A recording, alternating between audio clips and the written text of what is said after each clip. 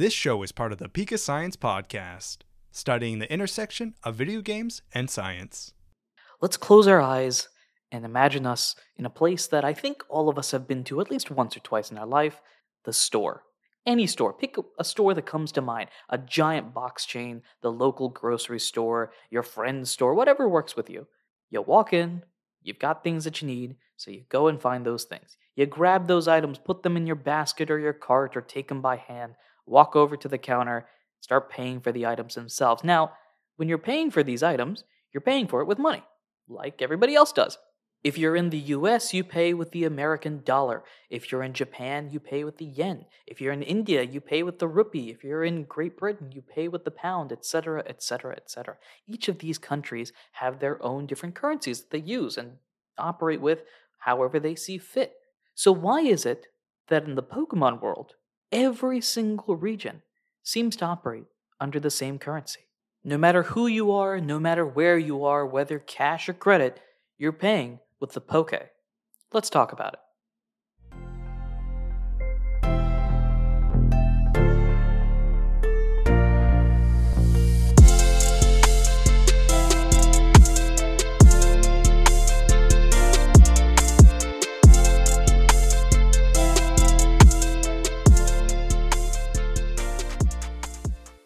Hello everyone, welcome to PokEnomics. I'm your host, Andrew himself, continuing this short mini-series about various economic topics in the real world and in the Pokemon world. As always, subscribe, follow, do all those things you ought to do when supporting a podcast like this. Now, let's dive into it.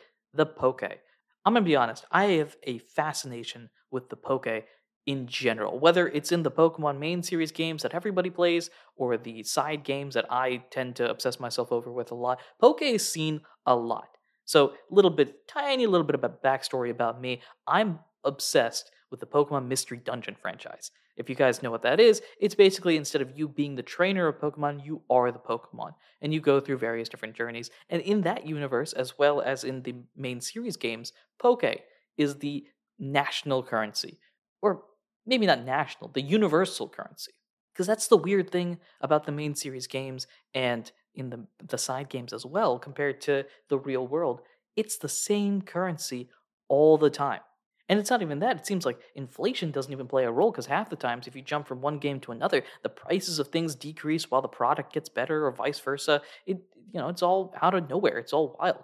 And that's the interesting thing about the Poké. The Poké itself is different than any currency we can sort of relate to in the real world, because it is a currency that is universally used by everyone, regardless of who you are. Are you an international gangster running Team Rocket? You use the Poké. Are you the Elite Four members that have been in the league and doing that stuff for decades on decades on decades? You use the Poké. Am I going to the store to buy an apple? I'm using Poké. And that's the surprising thing about Poké in general. The closest relationship to this, at least from the various studies and examples in the real world, the closest relationship to this would be the euro. And that's a little bit about what we're going to talk about here. So the euro itself is the official currency of the Eurozone, a union of a couple of different countries. It's about 19 of the 27 member states of the European Union as of a couple of years ago, I think, introduced in 1999 as an electronic currency and then eventually turned into a physical currency in 2002. Now, the Eurozone countries use the euro as their currency and form a single currency area with a shared monetary policy governed by a bank, the European Central Bank, that generally runs the euro across these various different countries. The euro itself works in a number of different ways. It is a physical currency. The euro is divided into 100 cents and represented by a specific symbol, like most other currencies. You can think of the dollar as a perfect example. And this is used for daily transactions. You buy your goods and your services, you pay for your bills, you conduct financial operations. This is stuff that everybody can relate to. Everybody knows what it's like to buy something, to sell something. And like that, the euro basically emulates any other currency in the world. Like most currencies in the world as well, it operates with monetary policy. So the Eurozone, the countries of the European Union, share that common monetary policy managed by that ECB, the European Central Bank. Now, the ECB controls key interest rates, implements measures to maintain price stability, control inflation, and support economic growth across the Eurozone. If you've been following the news in the US, especially over the past couple of months, You'll hear a lot of talk about monetary policies and rates increasing, and while we're not going to touch into that in this episode, it's that sort of stuff that the euro is able to do as well, because it is just like the dollar, its own currency with their own area of operation, I guess is the best way to describe it. Also, like all other currencies, exchange rates are possible. You can exchange one currency for another currency. You can exchange, your euros to pounds or pounds to dollars, dollars to pesos, etc. All of this can be done with the euro as well, right? If you want to exchange your euro for a pound or your euro for a dollar, you can do so. By using the euro and being part of the European Union, member countries surrender their national currency and adopt the euro as their sole legal tender, just like how the US has a single legal tender in the US dollar. These exchange rates between the euro and non euro currencies are determined in the foreign exchange market. You sometimes hear Forex being thrown out there if you see any news channels that's describing the foreign exchange markets and the fact that some people tend to trade dollars for euros and euros for dollars and vice versa, trying to make a best deal out of that because various currencies are worth more than other currencies and there's an opportunity to make money off of that. Again, stuff that we won't discuss in our explanation of the euro. Now, like many other things in life, there are advantages and disadvantages of having the euro or having this decision being made. So let's talk about a couple of those. The advantages of the euro. One thing, economic integration. The euro promotes economic integration among member countries by taking away exchange rate uncertainties, reducing transaction costs, and facilitating cross border trade and investment. Basically, if you are a member of the European Union that uses the euro, you don't have to worry about all of these extra factors being involved when trading with various other countries. Exchange rates, transaction costs, the trade, and the complications that can come with that kind of eliminate themselves if everybody is using the same type of currency. It creates a large and integrated market of over 300 million people that use the euro, which makes it that much easier to conduct large scale trade, especially if country A has a good that you really want. You can trade with them easier compared to, all right, let's translate my currency into their currency, see if we're even making money in that aspect of it. Then we go and actually buy the thing. We got to translate the price back over when we do. It adds a lot of complications there. Another advantage of the euro is price transparency. The adoption of the euro allows consumers and businesses to compare prices easily across different countries, which helps competition and leads eventually, hypothetically, to lower prices. The more competition there is, the lower prices tend to get, and it's easier to have increased competition if you know everybody in your country and the countries next to you have the same type of currency. It's easy to relate, okay, I know this good is worth this much in my country and that much in another country, compared to a good being worth this many dollars versus this many rupees versus this many rubles, etc., etc. It also allows for monetary stability. Common monetary policy implemented by the ECB aims to maintain price stability and control inflation across the Eurozone, which can contribute to a more stable economic environment. If everybody's operating under the same playing field, ideally, it helps stabilize this type of monetary situation across various different countries, which is why sometimes you'll see various countries having economic issues that don't affect the euro and vice versa. It can also allow for increased investment. The euro eliminates exchange rate risks within the eurozone itself, which can make it more attractive for foreign investors and stimulate investments in member countries. There's a tendency when you think of the euro, you think of the large countries that use the euro: France, Germany, Finland, the Netherlands, Portugal, Spain, bigger countries. But there are also smaller countries that adopt the euro as well. You think Cyprus, Estonia, Malta, and these are all countries that can definitely use foreign investment, either to supplement the investments that they already have, or just for additional construction and the ability for the government to do more things. The increased investment ability, the ability to take in more investments, helps these countries even more to be able to operate and do the things that they wish to do. And a lot of countries that are considered developing countries are countries that are absolutely willing and wanting funds from external countries to be able to invest into their own country to improve the things in their construction and their infrastructure, making things more sustainable and things lasting longer.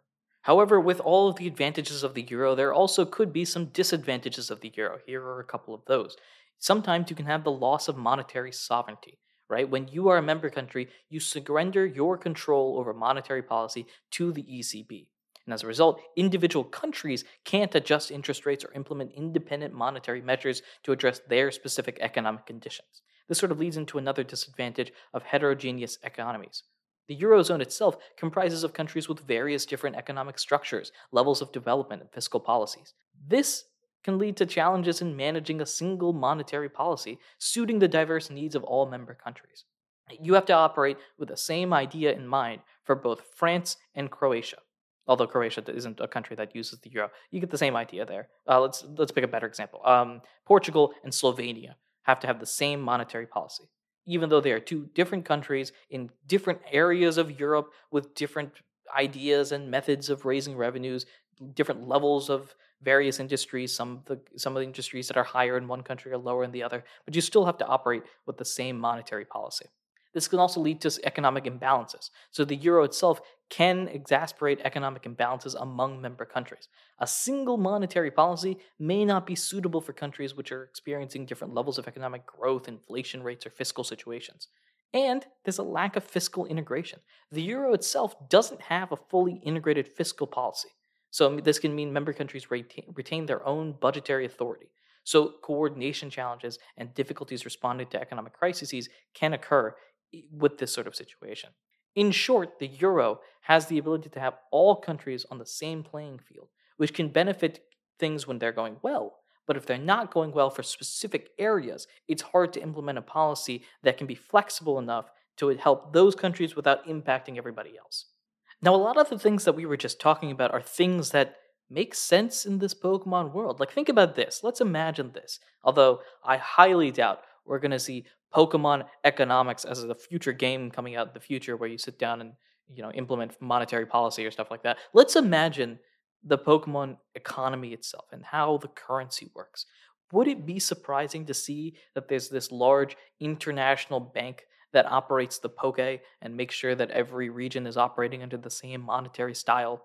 Right? Especially since the Pokemon games themselves are expected to take place over time, right? There's a very famous timeline that especially was big around Gen 6, I think was the time, where it implies that generations 1 and 3 happen at the same time, 2 and 4 happen at the same time, then 5 comes after that, then it's 6, and then the timeline turns into uh, wormholes and cross-dimensional stuff. But early on, it sort of made sense. I'm using quotations here. In that same sort of vein, would it be surprising to see that there's this international bank that operates the Poke and the monetary policy about the Poke? So they have the same currency across regions. And that's why a potion in one game is typically the same as a potion in another game. It's because the potion costs the same. You know it's going to cost the same. With the same currency in mind, the same price can be done.